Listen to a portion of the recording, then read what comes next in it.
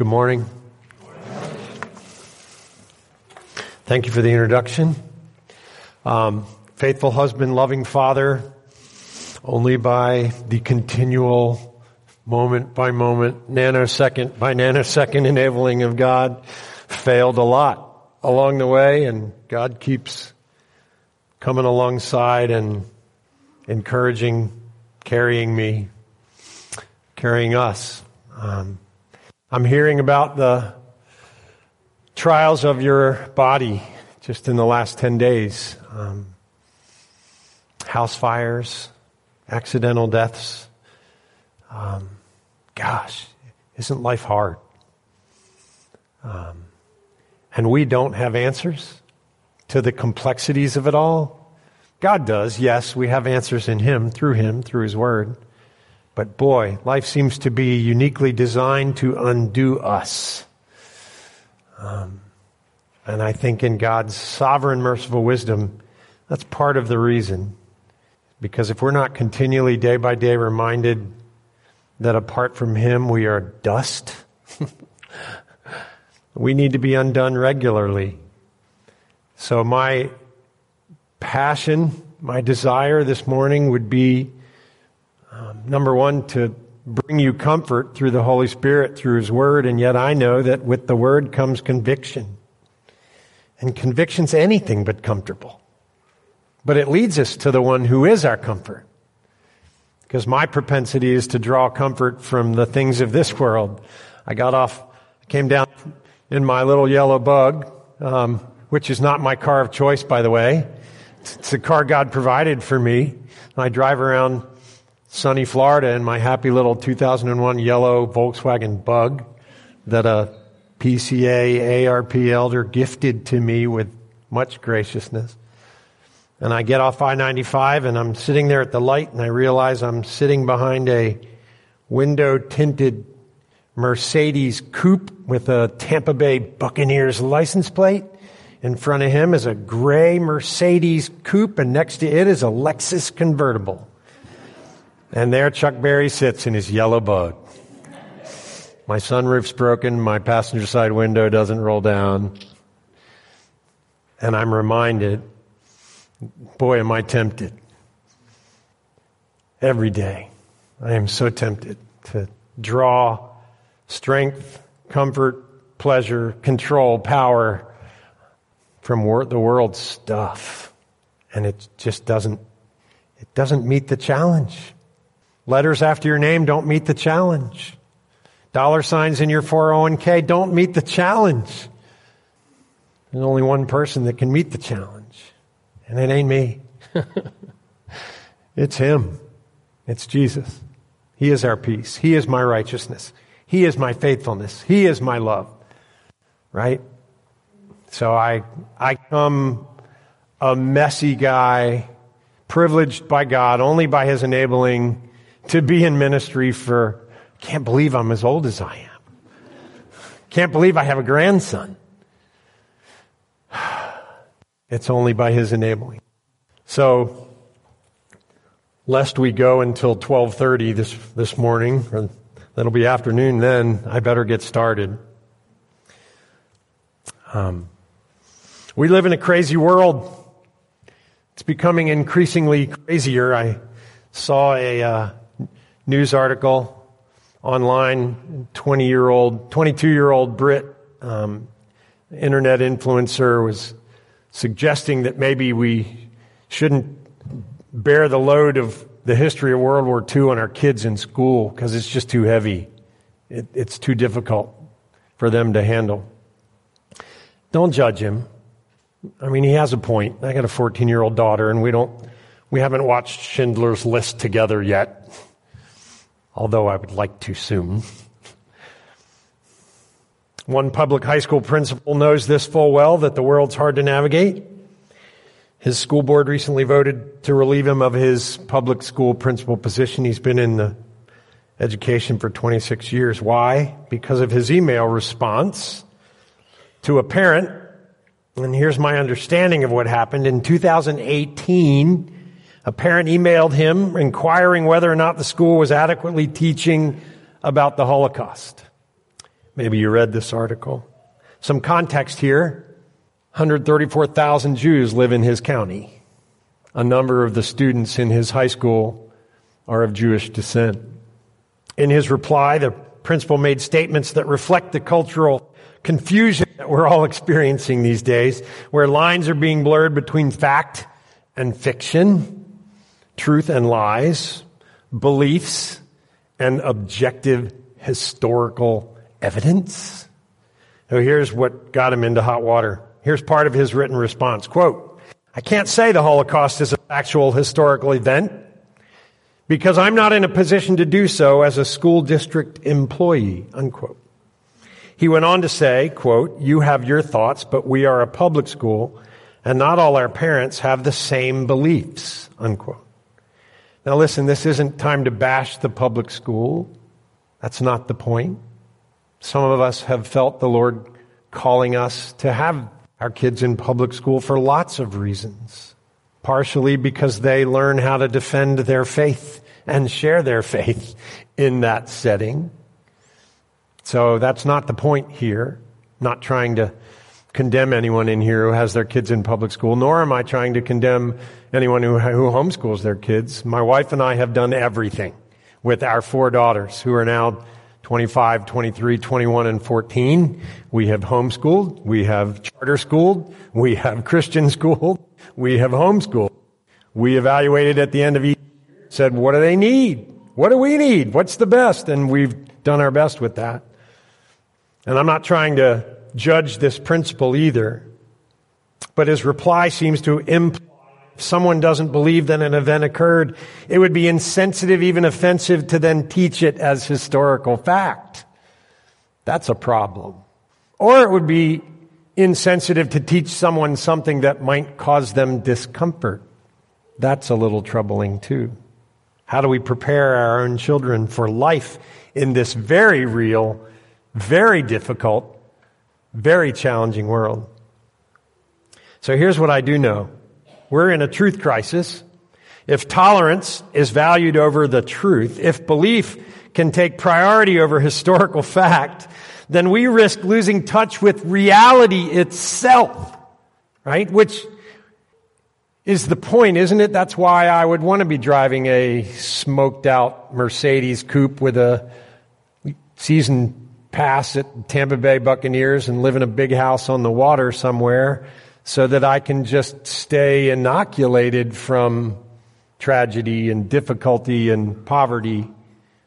Again, I'm not even condemning you if you have season tickets to the Bucs or drive a Mercedes or live on the water. You can do that and honor God, absolutely. I'm just saying, if I had all those things, I probably wouldn't be here this morning. I might not be married to my current wife. I would probably have a litany of addictions, more than I do now. So ignorance is bliss, right? Until you gain wisdom to see its folly, then it's no longer blissful to be ignorant because now you know. Today's passage shows us that the truth crisis isn't new at all.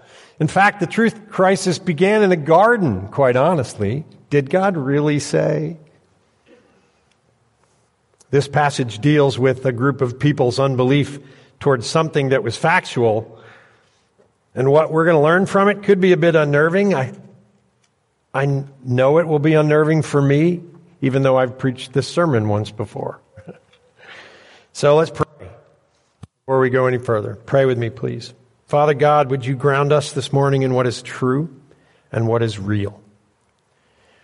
Root us more firmly in your peace that honestly passes our own human understanding. Holy Spirit, would you lead us deeper?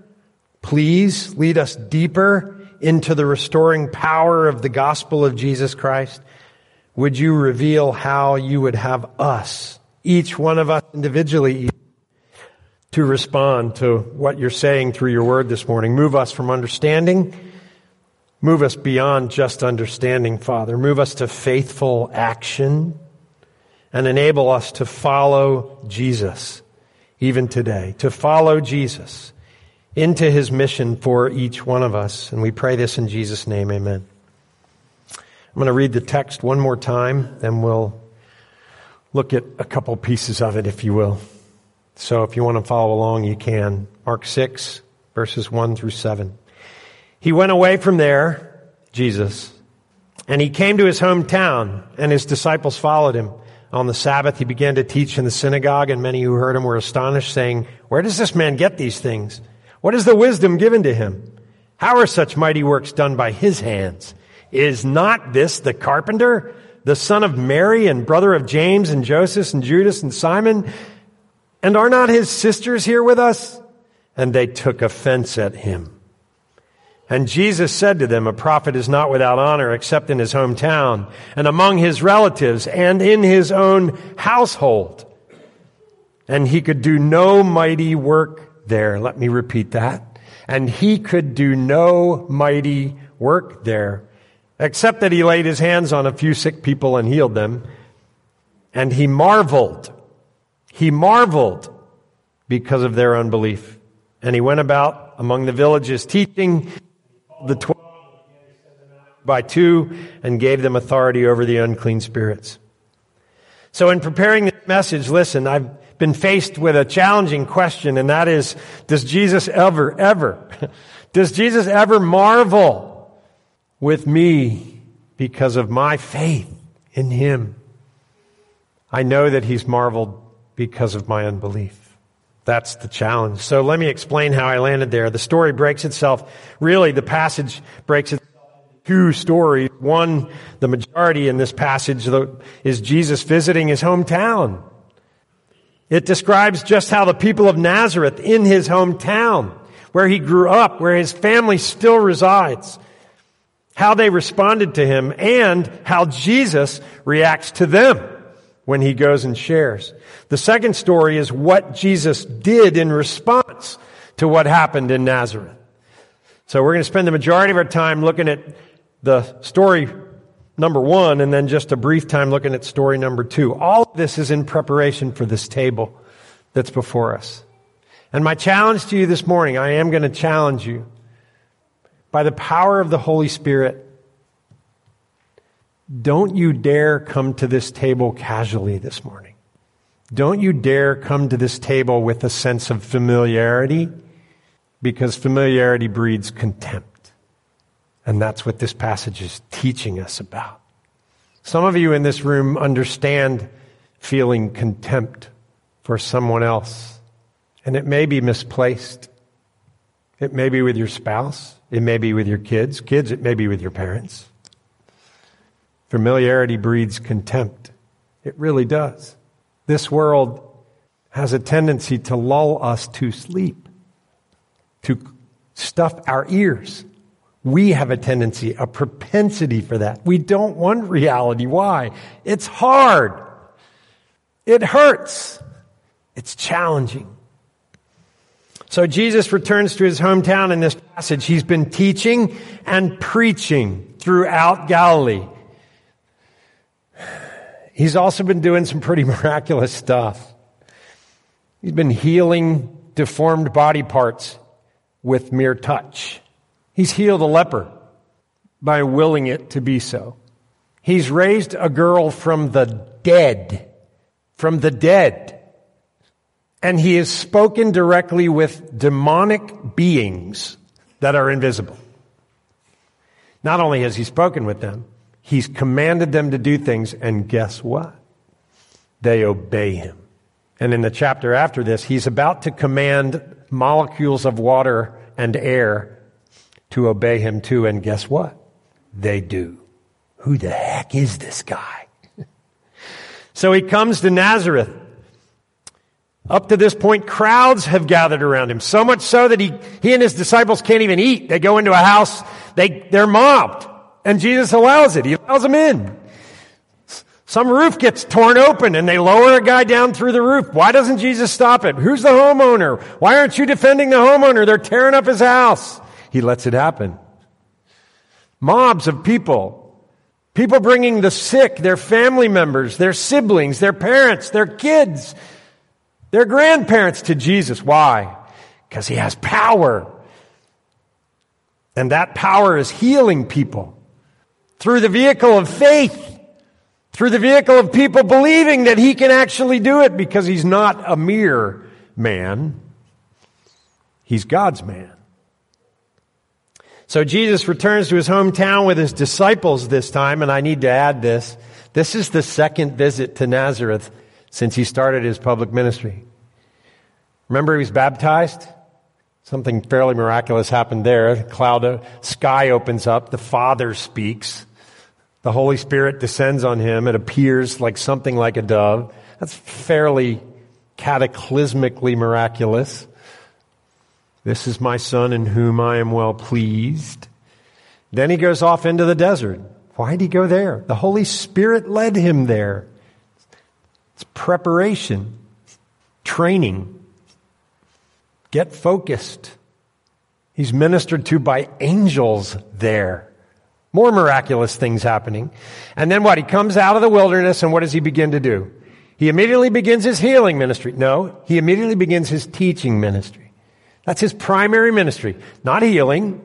That's a byproduct of being the Word of God in flesh. The byproduct of someone who preaches redemptive words is redemptive acts.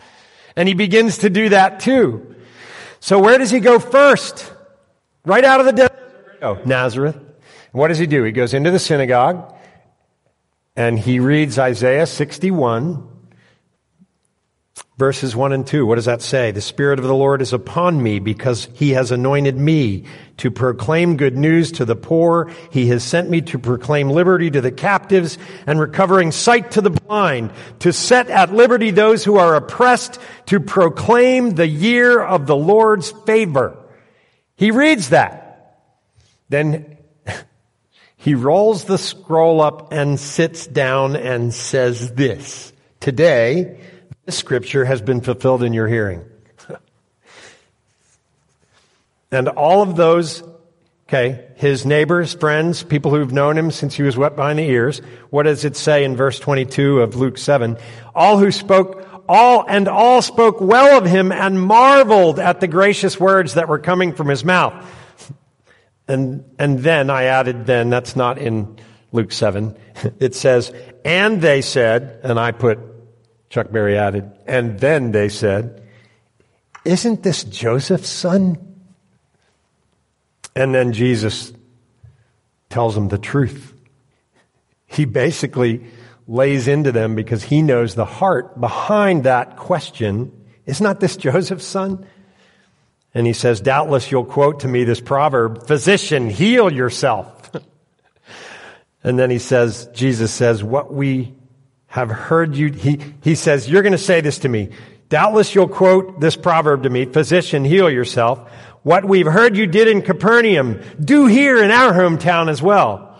And then Jesus says, truly I say to you, no prophet is acceptable in his hometown. This is his first visit to Nazareth. And then he proceeds to share how the prophet Elijah, during a 3.5-year famine, didn't go to the house of a Jewish woman who was a widow and take care of her needs. He went to the house of a Gentile woman and provided her with food. And then he said there were lepers in Israel at this period of time, and the one leper that got healed during the time was a Syrian named Naaman. Do you see what he's doing? He's going, Gentiles got God's attention during this time. Why? Because you Jews have allowed God to leave the building. You don't really believe in him. So what do his fellow Nazarethites, what do? They want to stone him. This is his first visit there. So they drag him out to the edge of a hill somewhere outside of town to stone him. And I'm sure they believe they're doing the righteous thing because in Leviticus it says you stone a heretic like that. You stone somebody for blasphemy, for claiming to be God. You stone him, right? What does he do? He doesn't get stoned. Why? Scripture says he walked away. How did he do that? I'd like to ask God that one day. What did that look like, God? He walked away. So, Jesus carries on his ministry, teaching and preaching in different towns. He gathers disciples that he's calling to himself. Now he's back! And his 12 disciples are with him, and probably a few more. And who are these guys? Are they his bodyguards? Is that why they don't kill him in this passage? Maybe. But they're not bodyguards. They're witnesses. They've heard him say and seen him done everything he's done through his public ministry. He's got witnesses. More than 2, he's got 12.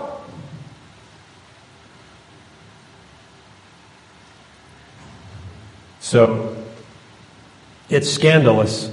Listen. He's not attracting crowds in Nazareth. They're not bringing the sick to him. Why? They don't believe he can heal them. They don't believe he's the Messiah. But what's interesting is they believe he can teach really good. And they believe that he's actually done some miraculous things, but they can't imagine how his hands have done these miraculous things. They will not attribute what he's done to him. They can't. It's scandalous. Why? Think about it. This is a homegrown, common man. We've watched him grow up. He grew up with my Johnny. They've watched him. They've watched his family. His family was poor.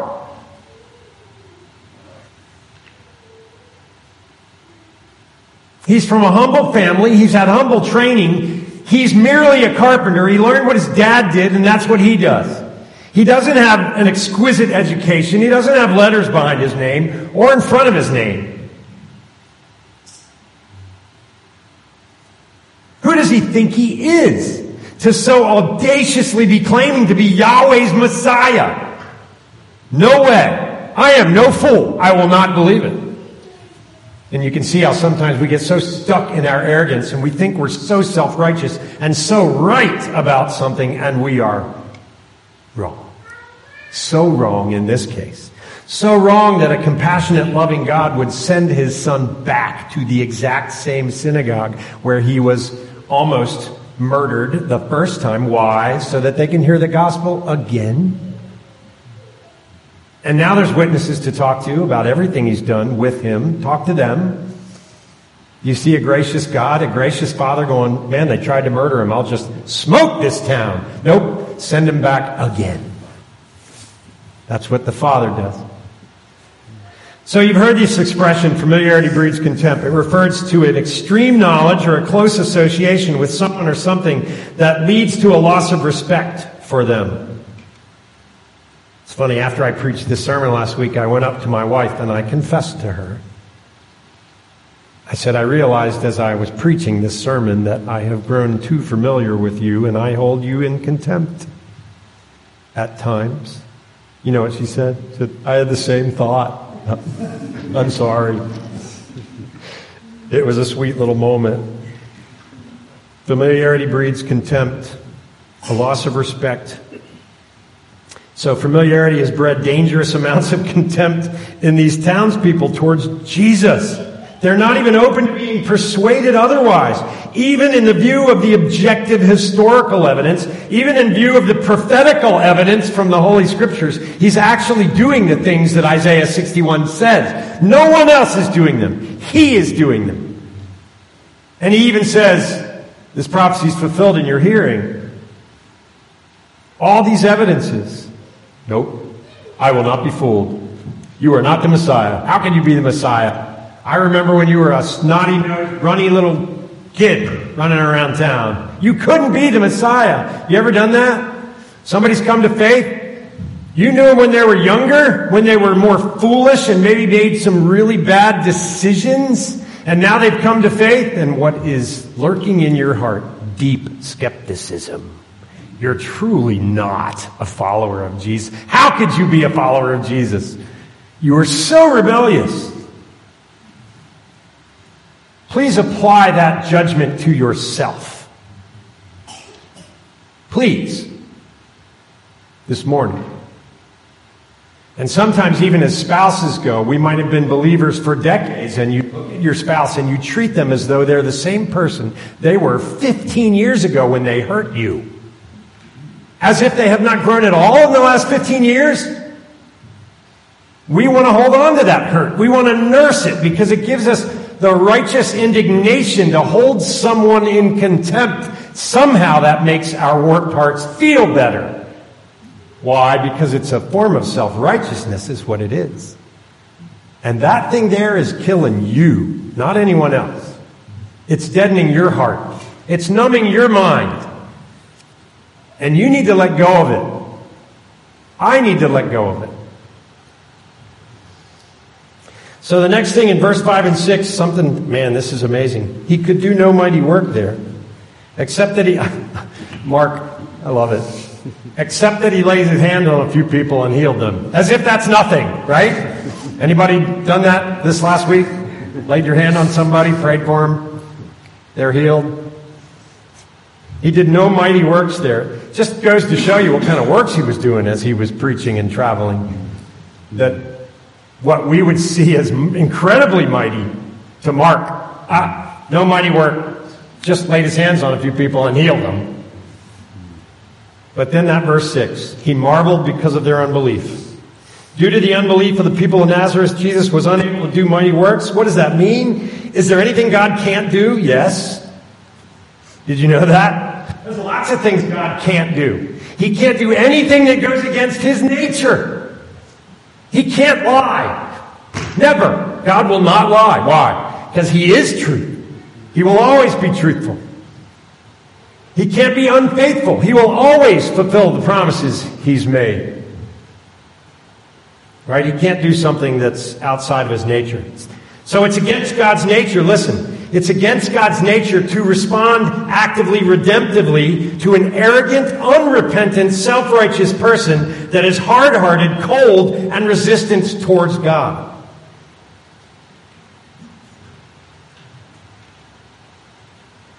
While on the other hand, it is our Heavenly Father's nature to respond to broken and contrite hearts. Sinners who have broken and contrite hearts that are repentant for sins realized, even if it's just a little bit realized. God loves to come towards that broken and contrite person and bring redemptive power. Tim Keller puts it this way: Jesus' miracles were not magic tricks designed to prove how powerful He was, but signs of the kingdom. Listen, to show how His redemptive power operates. His miracles always healed and restored and delivered people. He didn't just do magic tricks. He was redeeming people. People who expressed a repentant heart towards Him as the Messiah. Keller concludes, He could not do a deed that would not redeem. Jesus healing people is a gracious outpouring of a loving Father to one who was truly turning from their sin and turning towards God through faith in His Son Jesus, with all humility and brokenness, yielding themselves. Boy, I don't like doing that. Yielding themselves, offering themselves in total reliance upon God's grace, mercy, forgiveness, and enabling. Church, that's my challenge to you this morning. Do not come to this table this morning without doing business with God and re-yielding your whole heart, your whole mind, your whole life to Him. Or familiarity will breed contempt with this table. Don't do that. Come with a broken and contrite heart. Come to Him freshly admitting you don't have all the answers. You're not always right. You can't manage your life very well. And quite frankly, you fail at a lot of things if you're really honest. And you don't need to keep up the facade of righteousness, because He is your righteousness, and He will robe you in His righteousness when you come to Him with a contrite and broken spirit. And how often do we need to come to Him with that kind of spirit? Once? Oh, now I'm in. I don't have to be broken and contrite anymore. Sorry. It's a continual lifestyle of being broken and contrite.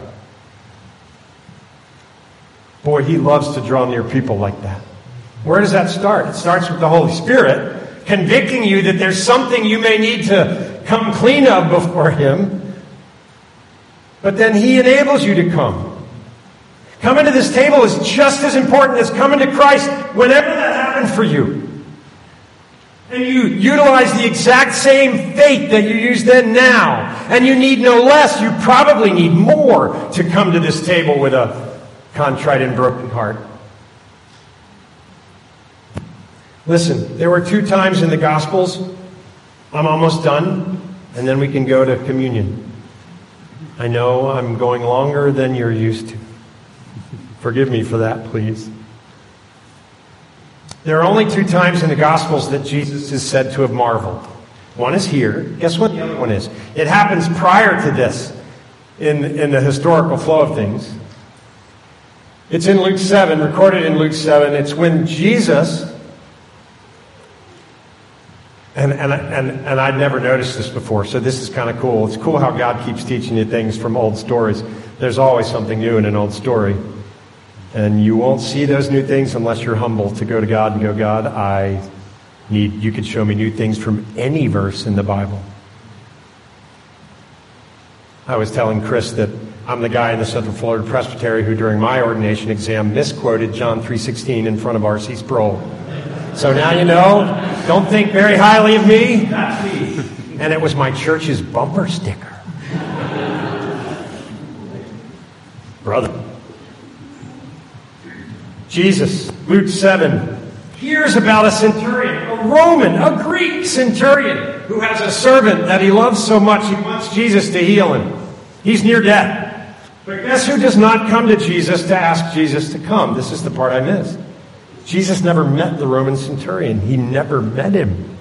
The Roman centurion sent Jewish elders to Jesus to ask them to ask Jesus to heal his servant. Why? Because he was unworthy to be in Jesus' presence. A Roman centurion felt unworthy to be in Jesus' presence, felt unworthy to have Jesus under his roof.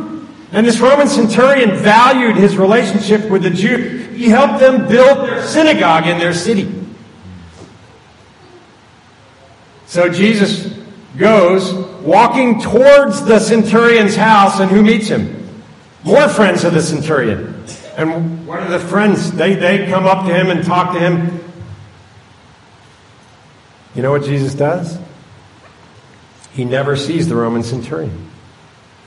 But he says some pretty powerful things about the Roman centurion in that passage.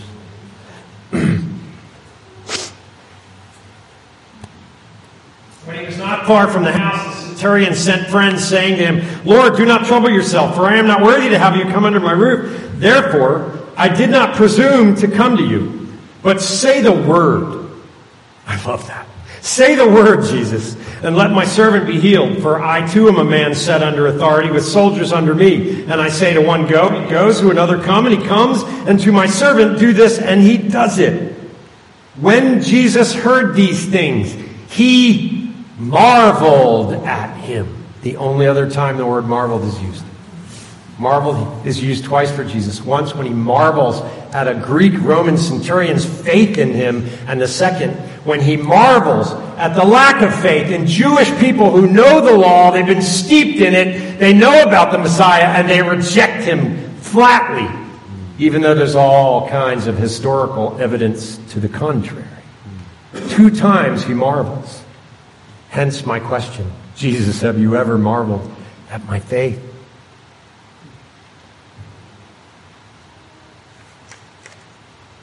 Familiarity breeds contempt. So listen, we're about to come to the table. My last point is this. What did Jesus do in the face of all this contempt? What did he do?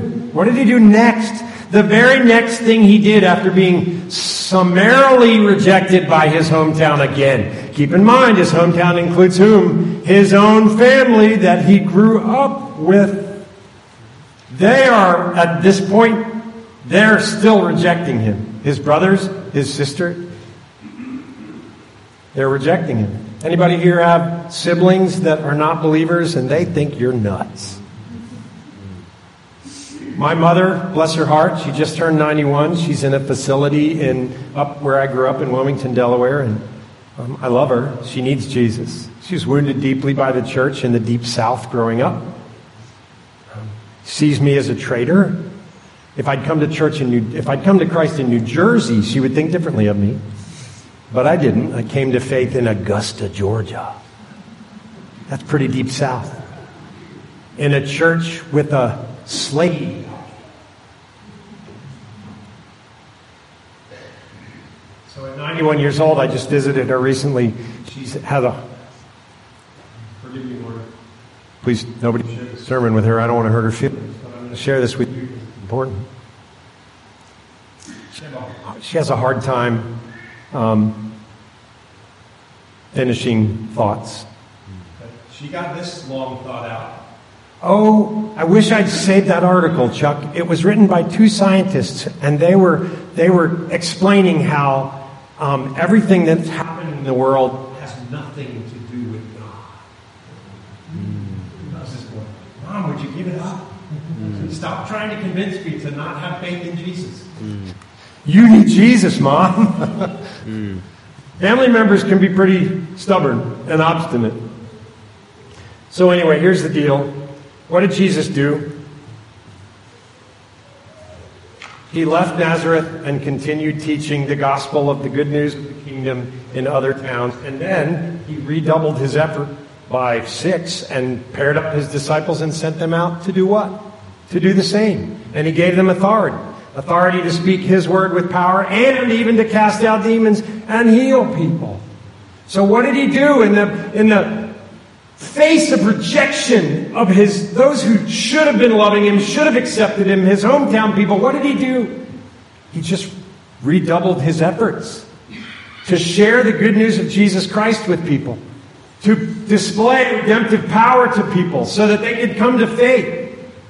He didn't not love the people in Nazareth. He just said, okay, this is where you are. I'm going to reach other people. You have clearly made up your mind at this point. So he went on mission. That's what you do when you feel like things are falling around and you're tempted to go, well, this isn't worth it. People are rejecting me for my faith. Maybe my faith's not real. Stop. That's not true. The lie is that you should stop doing the mission because people think you're crazy. The rest of Mark 6 is about John the Baptist, who Jesus said was the best human being that has ever lived, get beheaded. Do bad things happen to people who go on mission for Christ? Yes, they do, and they will continue to. You might even lose your head. What does Jesus do in the midst of that? He presses into his mission to share the love of Christ with those who don't know him. All around him. He continues to travel to surrounding towns and share the good news of this kingdom that's coming. So listen, we need to go to this table. I know you're watching your clock. We'll be done soon.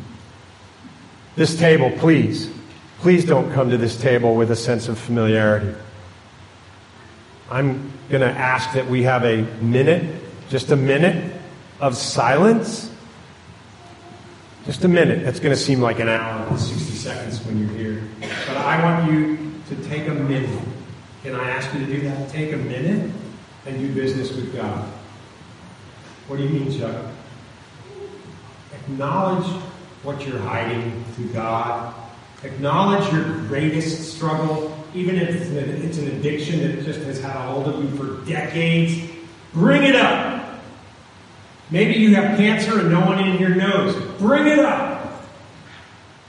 Maybe you have a pornography addiction and nobody knows. Bring it up. To who? To Jesus. Bring it up to Jesus. What is your biggest ask? Bring it up to Jesus. Why? Because he's powerful enough to answer. Will he answer the way you want? No. He'll answer the way he knows you need. But bring it up. Express that faith. Before you come to this table and receive him, repent afresh. Afresh. Come to this table with the urgency that you came to Christ that first time you believed and you realized you were a sinner. Ask him for renewal. Renew my heart, O God. Who said that? David. Did he need renewal? God's man, God's king? Yes. We need to pray that. So in this 60 seconds, I'm going to shut up in a minute, I promise. I want you to do business with him. It's more important than anything you got on your schedule this afternoon. Though I'm not trying to be disrespectful to your important things this afternoon. I'm not. do business within 1 minute, and then I think we're going to have a time of prayer, quick confession and prayer, and then we're going to come to the table. The kids are already back in non-school. All right? Pray with me. I'm going to start us out in 60 seconds. Father God, Lord, I need you so desperately. My next brainwave, my next heartbeat is all a gift of your enabling grace. If you withdrew yourself from me, I don't know where I'd be. I'd be face down in the gutter by 5 p.m. Father God, thank you. Blow through here, work.